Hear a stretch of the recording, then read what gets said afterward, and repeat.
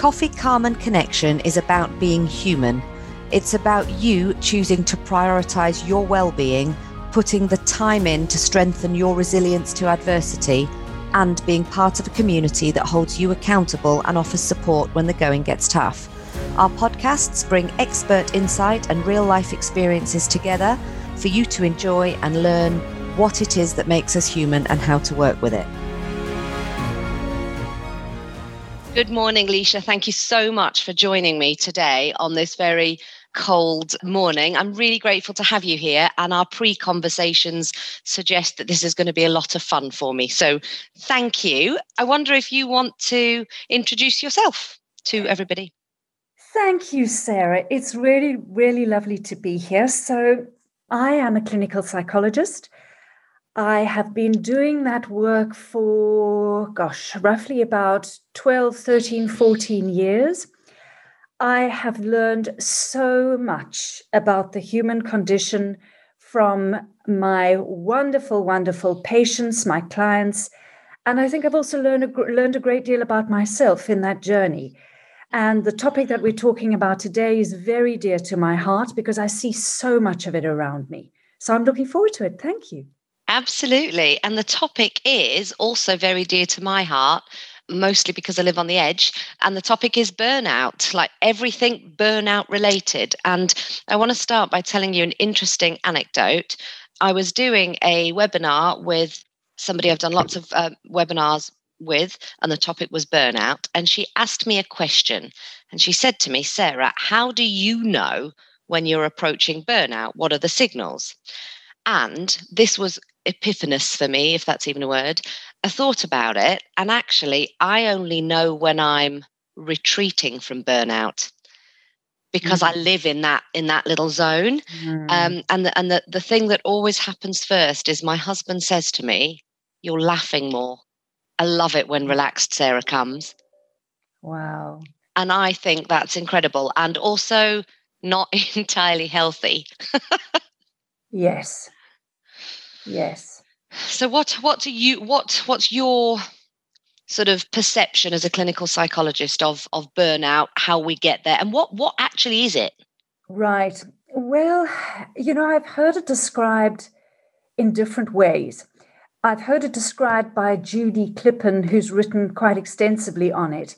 And she says burnout is the result of doing too many of the wrong things, which I thought was quite an interesting definition. And I think sometimes burnout is about getting caught up in doing a lot of the things that are driven by the words should, ought, must, and not perhaps always driven by the word want. I think burnout is something that burns up more energy than we get back. And if we're losing energy rather than generating energy, or at the very least breaking even, I think we will get burnout. For me, one of the ways that I recognize burnout in myself is there's a feeling, I start to disconnect. I start to not really enjoy what I'm doing anymore. And that's not me, because I love my work. I feel so blessed to have a lovely home, but it's things where the things that ordinarily would give me a sense of enlivenment, I just feel I don't really care. Wow. And that's an eerie feeling. Yeah, it is. And actually, if for me, the should, must, ought to voice is always there. And I had a bit of a thing yesterday, it was Sunday.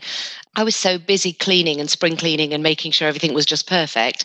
And I had this moment where I should be playing with the kids. I should be doing the Lego set that they just got. I should be doing all of that. And then, I'm interested in your thoughts on this. This is like not the place to air what a terrible mother I am, but I don't want to. I want to clean. So that was me. Yeah. I was going with what I wanted to do and not with what I should be doing. Define both, I know. Yes. And to me, that gives me high anxiety and ultimately leads to burnout when I feel like I'm going with my want rather than my should. Yes. Yes. It's interesting that you say that, because one of the things that I started to think about is, not everybody gets burnout. So who's at risk? And then I thought, is it a certain kind of person?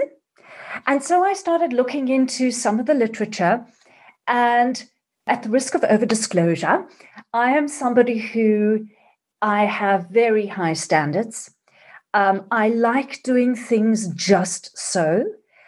And when I started reading up on, what kinds of people are most at risk, it's not a surprise. It is the perfectionists.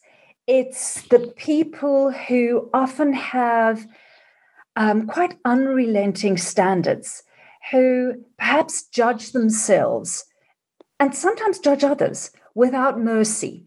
They're people who need order. They're people who love structure. And all of those are wonderful things. So I'm not saying that those are negative attributes, but I think that there's an edge. And I think here's the tricky thing is there's a borderline between negotiating that territory where one is in that zone of it. And I know what I'm like when it comes to a cupboard and packing it. Don't get in my way. Get out of my way. I want it done. I'm lining up the sauce bottles, and it does actually give me a great deal of satisfaction. But I think, as I say, I think sometimes it's interesting your husband said about the laughter. That's one of the things where it becomes so driven and so exacting. And it's often individuals like that are at higher risk of burnout. So you've just described me. Oh boy. Which is fabulous. I was like a blue-ass fly yesterday around my house, absolutely cleaning everything. I cleaned all the bookcases out. I put a load of books for charity. I went through all of the kids' clothes, rearranged their wardrobes, everything. And what I found was I felt great when I went to sit in the lounge and we put on a film and poured myself a glass of wine and was like, oh, yeah, this is great. And I couldn't sit because I knew I still hadn't done the office or the conservatory. And I knew that I still needed to hoover Natalie's bedroom. And I knew that I hadn't actually unpacked some stuff in my room. And I sat there almost rocking, trying desperately to involve myself in this film, because it's almost like that. And this sounds insane, but I hadn't finished. You had pulled me away from my task when I hadn't finished and feel complete. And for me, that's another, talking about that territory, learning to negotiate that territory and to be able to actually say enough is enough. There's another day tomorrow is something I find really difficult when I'm in that zone of focus or whatever it might be. And you add that to trying to focus in that zone on 3 different things at the same time. Yeah. And you end up, I don't know, chasing your tail and being incredibly inefficient. I think for me, where it gets interesting and important is perhaps to sort of understand what's driving that. So what is underneath all of that? And what you describe about yourself, Sarah, is certainly something that resonates with me. So I've always had a thing in my life. Once I'm done for the day, and by done for the day, I mean maybe I've had my last consultation. But then there's a period of admin. And I actually feel a kind of rising urgency in myself. And my family know, don't talk to her. Don't go near her. Leave me. Let me do my half an hour. And it's a bizarre sort of sensation. I feel like there's a tumor growing on my brain, this pressure. I've got to get this done. I cannot let go and release. I've just got to close the day. And, I've sort of sat with myself and I thought, why? What is that? And I know what it is for me. It's anxiety. And that's what I mean by beginning to sort of, in a way, understand. There are often beliefs, there are fears, there are patterns of thinking that drive this. Not all of them are bad, but sometimes I think some of those patterns and belief systems, etc., are not always helpful. Because again, I think they sometimes come with a cost. So what if I've got someone running into my room saying, "Oh, Mummy, I come and have a look. I want you to come and see this XYZ." And I'm just not in that place. I, in a way, can't abandon myself to that moment. And right there, I've missed a moment of meeting, a moment of potential joy. And I'm not there. And then I feel sad. You know what? What you've just said there resonates so well with me, because you're right, because my tumor is in my tummy and I can feel my tummy getting more and more knotted. And it's this must get this done or something terrible is going to happen. Mainly, I'm going to forget what I'm doing and then it will never happen because my brain is like a sieve sometimes. But actually, it's almost a chicken and an egg thing. The closer to burnout I'm operating on a daily basis, the more intense that anxiety is, and the less chance I've got of being able to go, actually, guys, I'm out. And what's interesting is actually I've been quite relaxed the last few days. So I was interested as to why last night I had this ridiculous urge to keep cleaning. And you've just said something else there that I wanted to share with you. So last night I got into bed and my 5-year-old, who should have been asleep, came and crept into bed with me. And my initial reaction was, "Oh, why are you not asleep?" But I held it and he came and he snuggled up to me and he said the weirdest thing ever, but it was lovely. He said, "Mummy, I'm glad I was born in your tummy." Oh, How lovely is that? And I was so glad, because that moment I didn't miss, because I was able to, it was literally on the tip of my tongue. "Why are you still awake?" Nope, just, it's fine. You haven't been there today. You've been cleaning, so just have a moment. And then he came and cuddled up and said, "I'm glad I was born in your tummy." And those things, why is it when you think of Pavlov's dog theory and the positive reinforcement of that moment, why is it that doesn't win out over the anxiety? Because why? Well, I think there might be many theories on that, but one certainly that resonates for me is again something about fear. And fear, the way the brain is designed, fear or anxiety, however you want to put it, that feeling of, I haven't got time for the positive. I have to focus on what is it that gives me, what is presenting me with a sense of, maybe threat is too big a word, but if you're driven, there's something about this need for order, or having it just so, or as you say, the worry about, am I going to forget? Because my brain is like a sieve. Well, again, there'll be something underneath that. Well, what if you do forget? And often what's cooking around there is something around, if I don't remember, something awful is going to happen, and then it's going to be my fault. That's one of the unconscious beliefs that might drive the kind of compulsion to keep things going. And the way the brain is set up is, it's the survival system.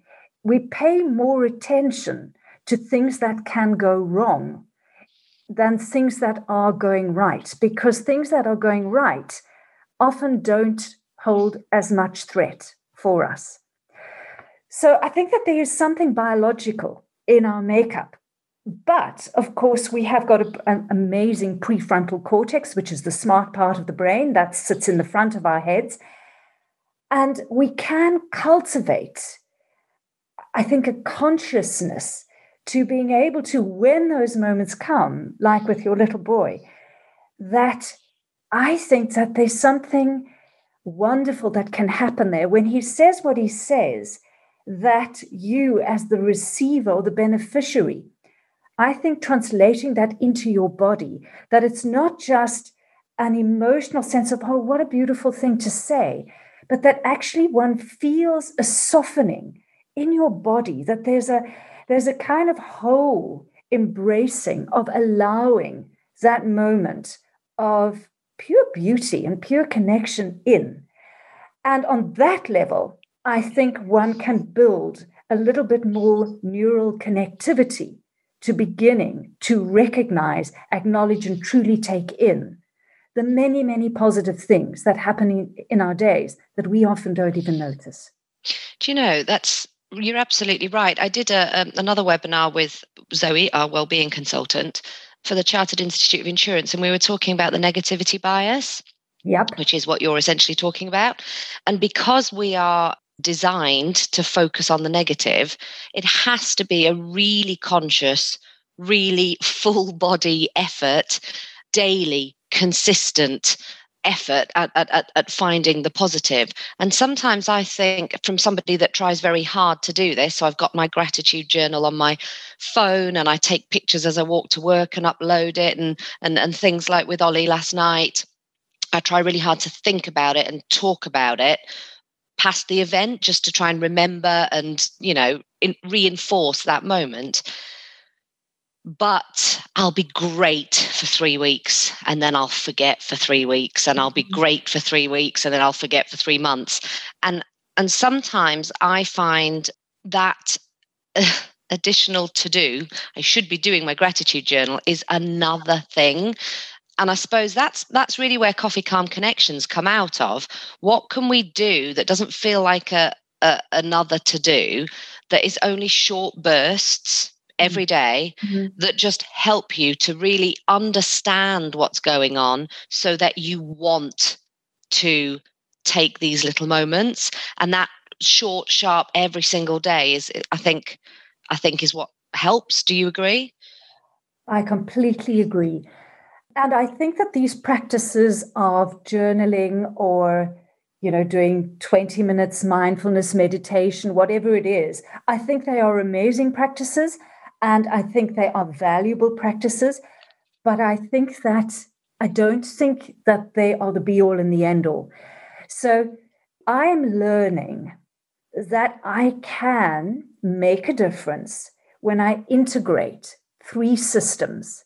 And that is the system of thought or cognitive, the system of emotion or feeling, and the system of body.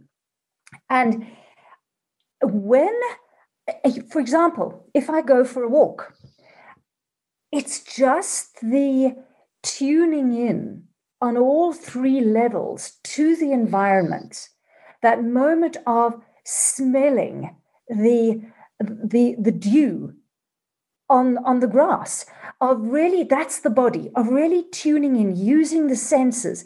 And I'm talking 30 seconds of integrating the 3 systems, and you've made a difference to your nervous system. Remarkably, the vagus nerve, it's a very big nerve, one of the most significant nerves in the body, starts at the base of the spine, spreads out, branches out, comes over the shoulders, over the heart, down into the stomach. And that nerve, all these many branches, is so sensitive to a change in the environment. And this is what I mean by really bringing together all 3 the systems. If you only do it on a head level, I don't think it's enough. It's the integrating of those 3 fundamental human systems of thought, emotion, and body. And that makes a difference. It's harder to do than you would think, though, isn't it? I tried on my walk to work this morning, and it was dark, and it was actually really peaceful, and there was hardly anybody about. That might be something to do with the fact it's a bank holiday and it was 6:30 in, but and I tried really hard to listen to the birds, like there was ice underfoot and I could feel it, and I was trying, but it's almost like I was managing it on one system, and then I'd flit off, and then the other system and flit off. And one of the things I did notice was that my breathing was very shallow. And I'd noticed that I wasn't taking full or exhaling fully. And that was beneficial in itself. But when I tried to exhale fully, it made me feel like I was going to panic. So I carried on with my short breathing. But I noticed it. And that for me was step 1. But it's quite difficult to do. Yes. And I think that is cultivating a new practice. And I think we don't always realize the habits that we get into. And that's the thing with the habit. When we first learned to ride a bicycle, it was hard. We had to think about every single element of that bicycle. But eventually, it's procedural memory. In other words, it's just an automated function of the body system. Nobody thinks about that anymore. It's the same thing with this. It starts as a little bit of a grind, but that moment, what you just described, that moment of you just putting a teeny space, a teeny pause between a habit and noticing the habit, you've already made a difference right there. I love Viktor Frankl's stimuli response. Oh my goodness, I'm messing it up. You know what I'm trying to say? Yes. Stimulus response and the space in between is what you what you need to, and sometimes it's a split second. It's that split second between the child doing something and my reaction to yell and going, no, I'm yelling at you not because I'm angry at you, but because actually I'm irritated by this. But that tiny second sometimes gets a bit bigger, and then sometimes it disappears altogether and you have to start again at the beginning. Exactly. And that's where I think people, again, who are prone to burnout, or people who I think care, this is the thing. I think people who are prone to burnout, it's important to acknowledge that these are people who often deeply care about getting things right, around doing well, around being the best that they can possibly be. I think sometimes it's not about creating yet another demand, right? I'm supposed to put 300 pauses in between a moment of when I'm about to yell, and then it becomes, as you said earlier, it becomes another thing to get right. And I think that's totally contrary to the spirit of what one is trying to cultivate here. I think it's when you can, when you do, wonderful. And when you don't, so what? Let it go. You've just said something again that's interesting. Another epiphany from my morning walk was, so maybe actually it wasn't all bad. Maybe it did enlighten a few moments. So I mentioned to you earlier that I'm trying to do the John O'Groats, Land's End to John O'Groats 2021 virtual running challenge.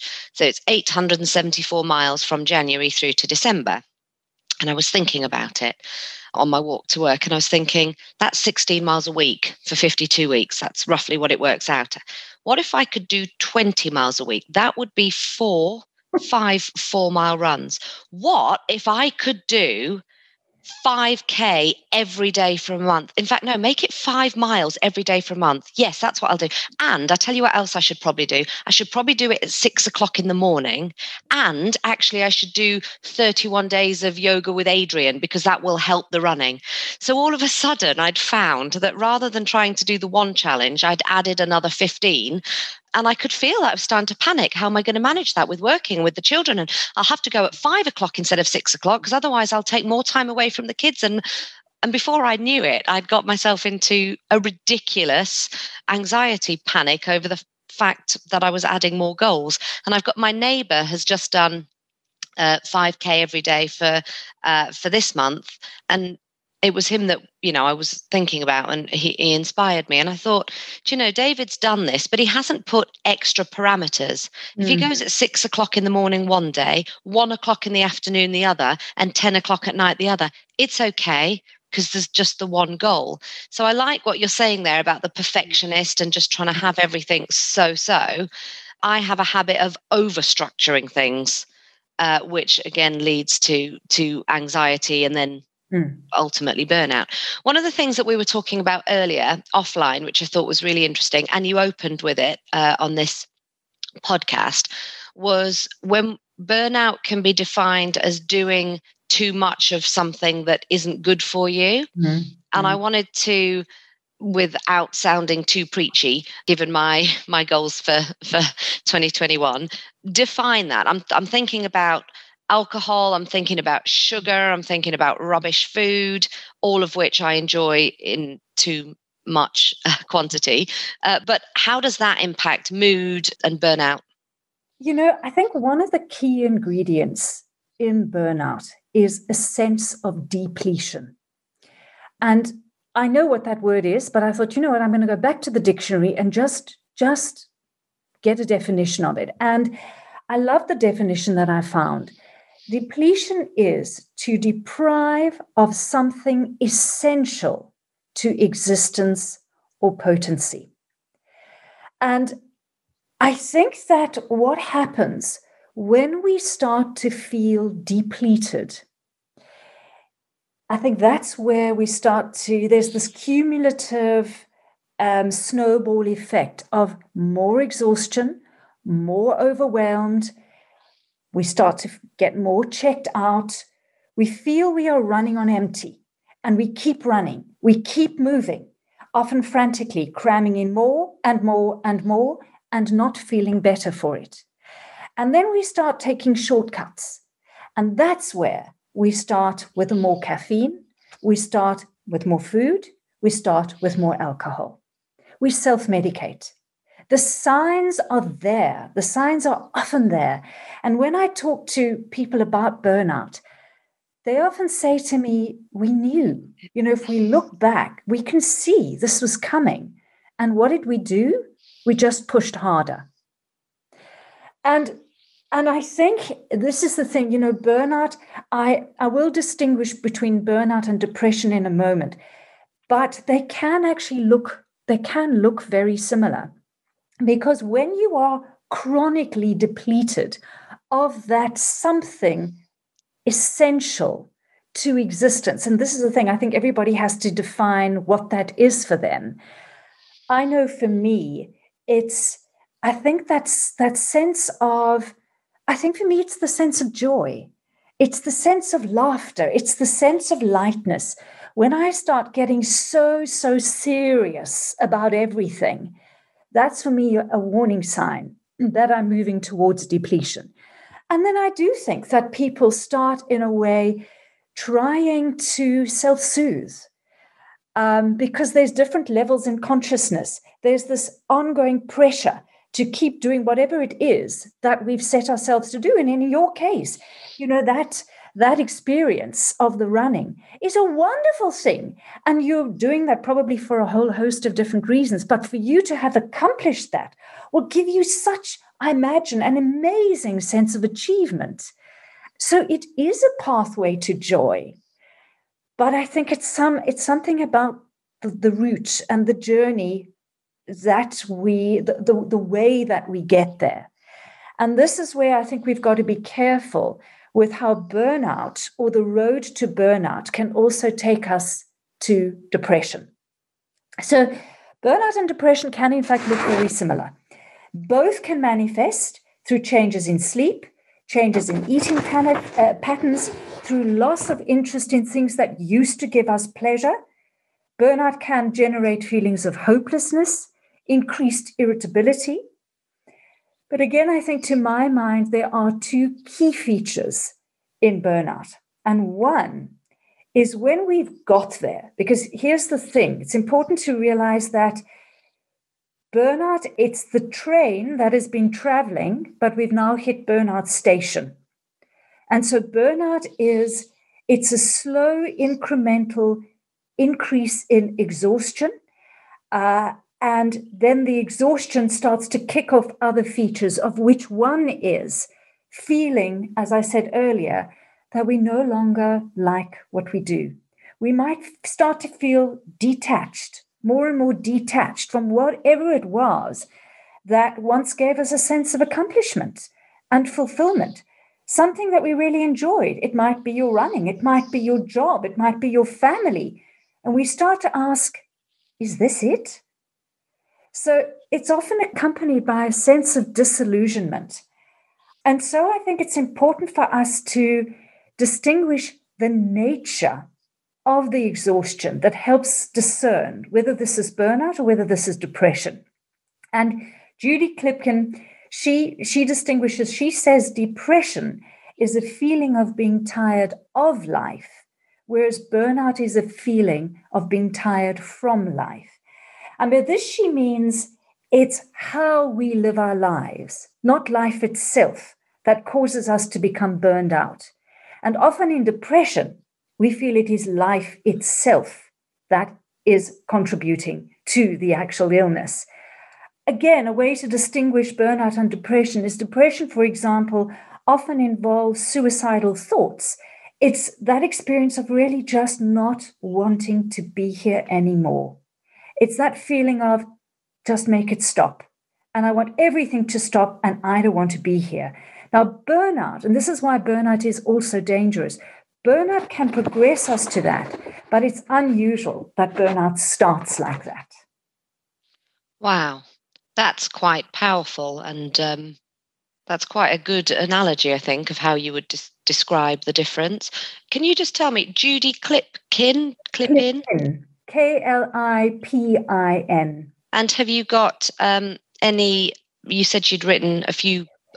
She's books. written a really lovely book. She's written a book called Recover from Burnout. And again, here's the interesting thing. I think she's worked with a lot of people who have suffered from burnout. Here's the interesting thing. Burnout can affect everyone. It can affect housewives or house husbands. It can affect business people. It affects mothers. It affects CEOs. It affects police officers, teachers, members of the clergy, people in the caring profession. It can affect everyone. We are all potentially vulnerable to burnout. So, okay, here's a question for you.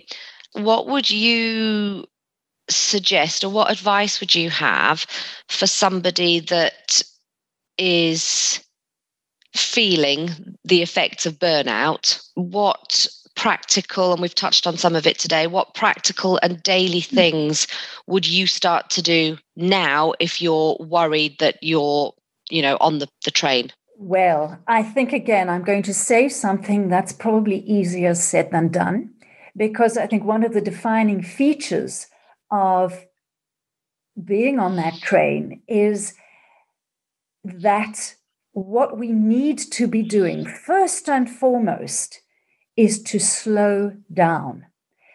But of course, when we are on that train, part of it is there's a pressure, and it's the pressure, and it's building up and building up.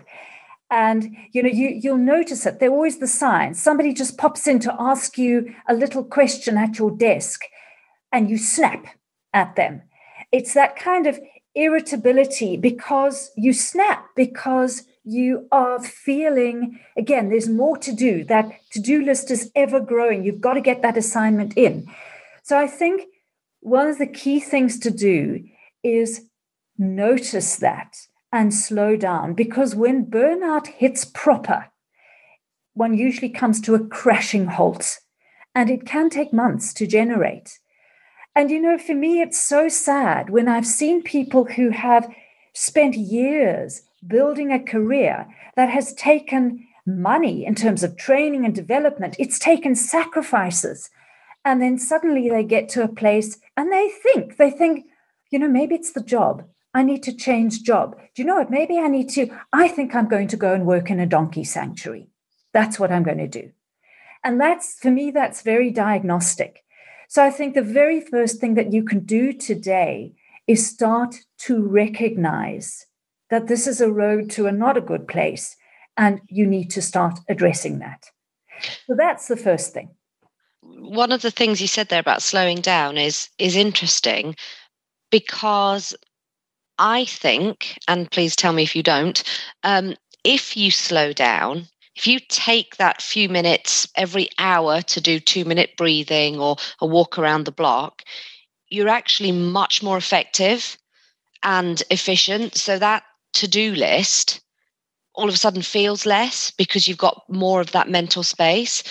And that's something that's helped me in, rather than forcing myself to feel I need to slow down and take some things off my to-do list, slow down so that I can be more effective in what I'm doing.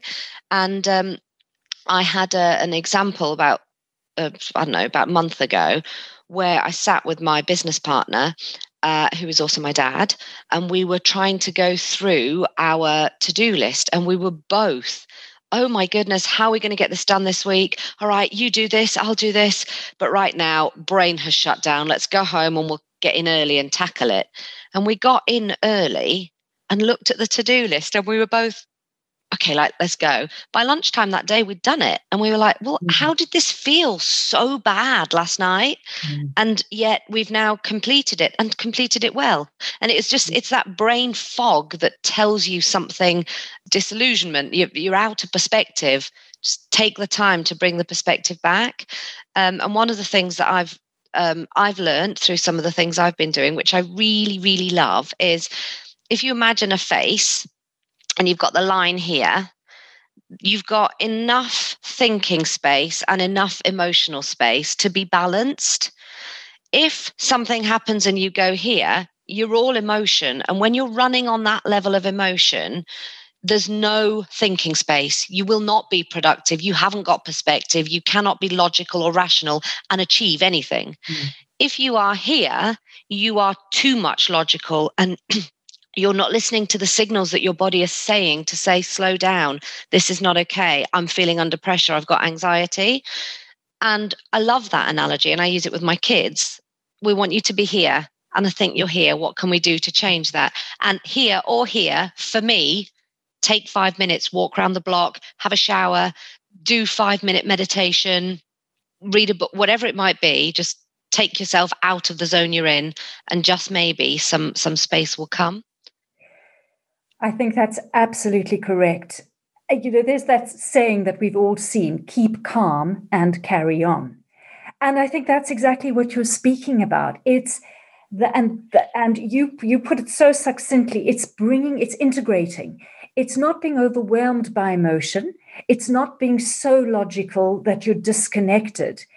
But it's that integrating. And the irony is that if you are calmer, if you are quieter, you're absolutely more efficient.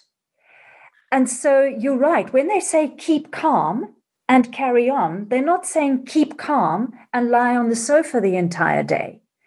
Carry on. They're saying you will get things done, but you are going to be more efficient because you're bringing a sense of space to whatever it is that you're doing. And that's a qualitative difference.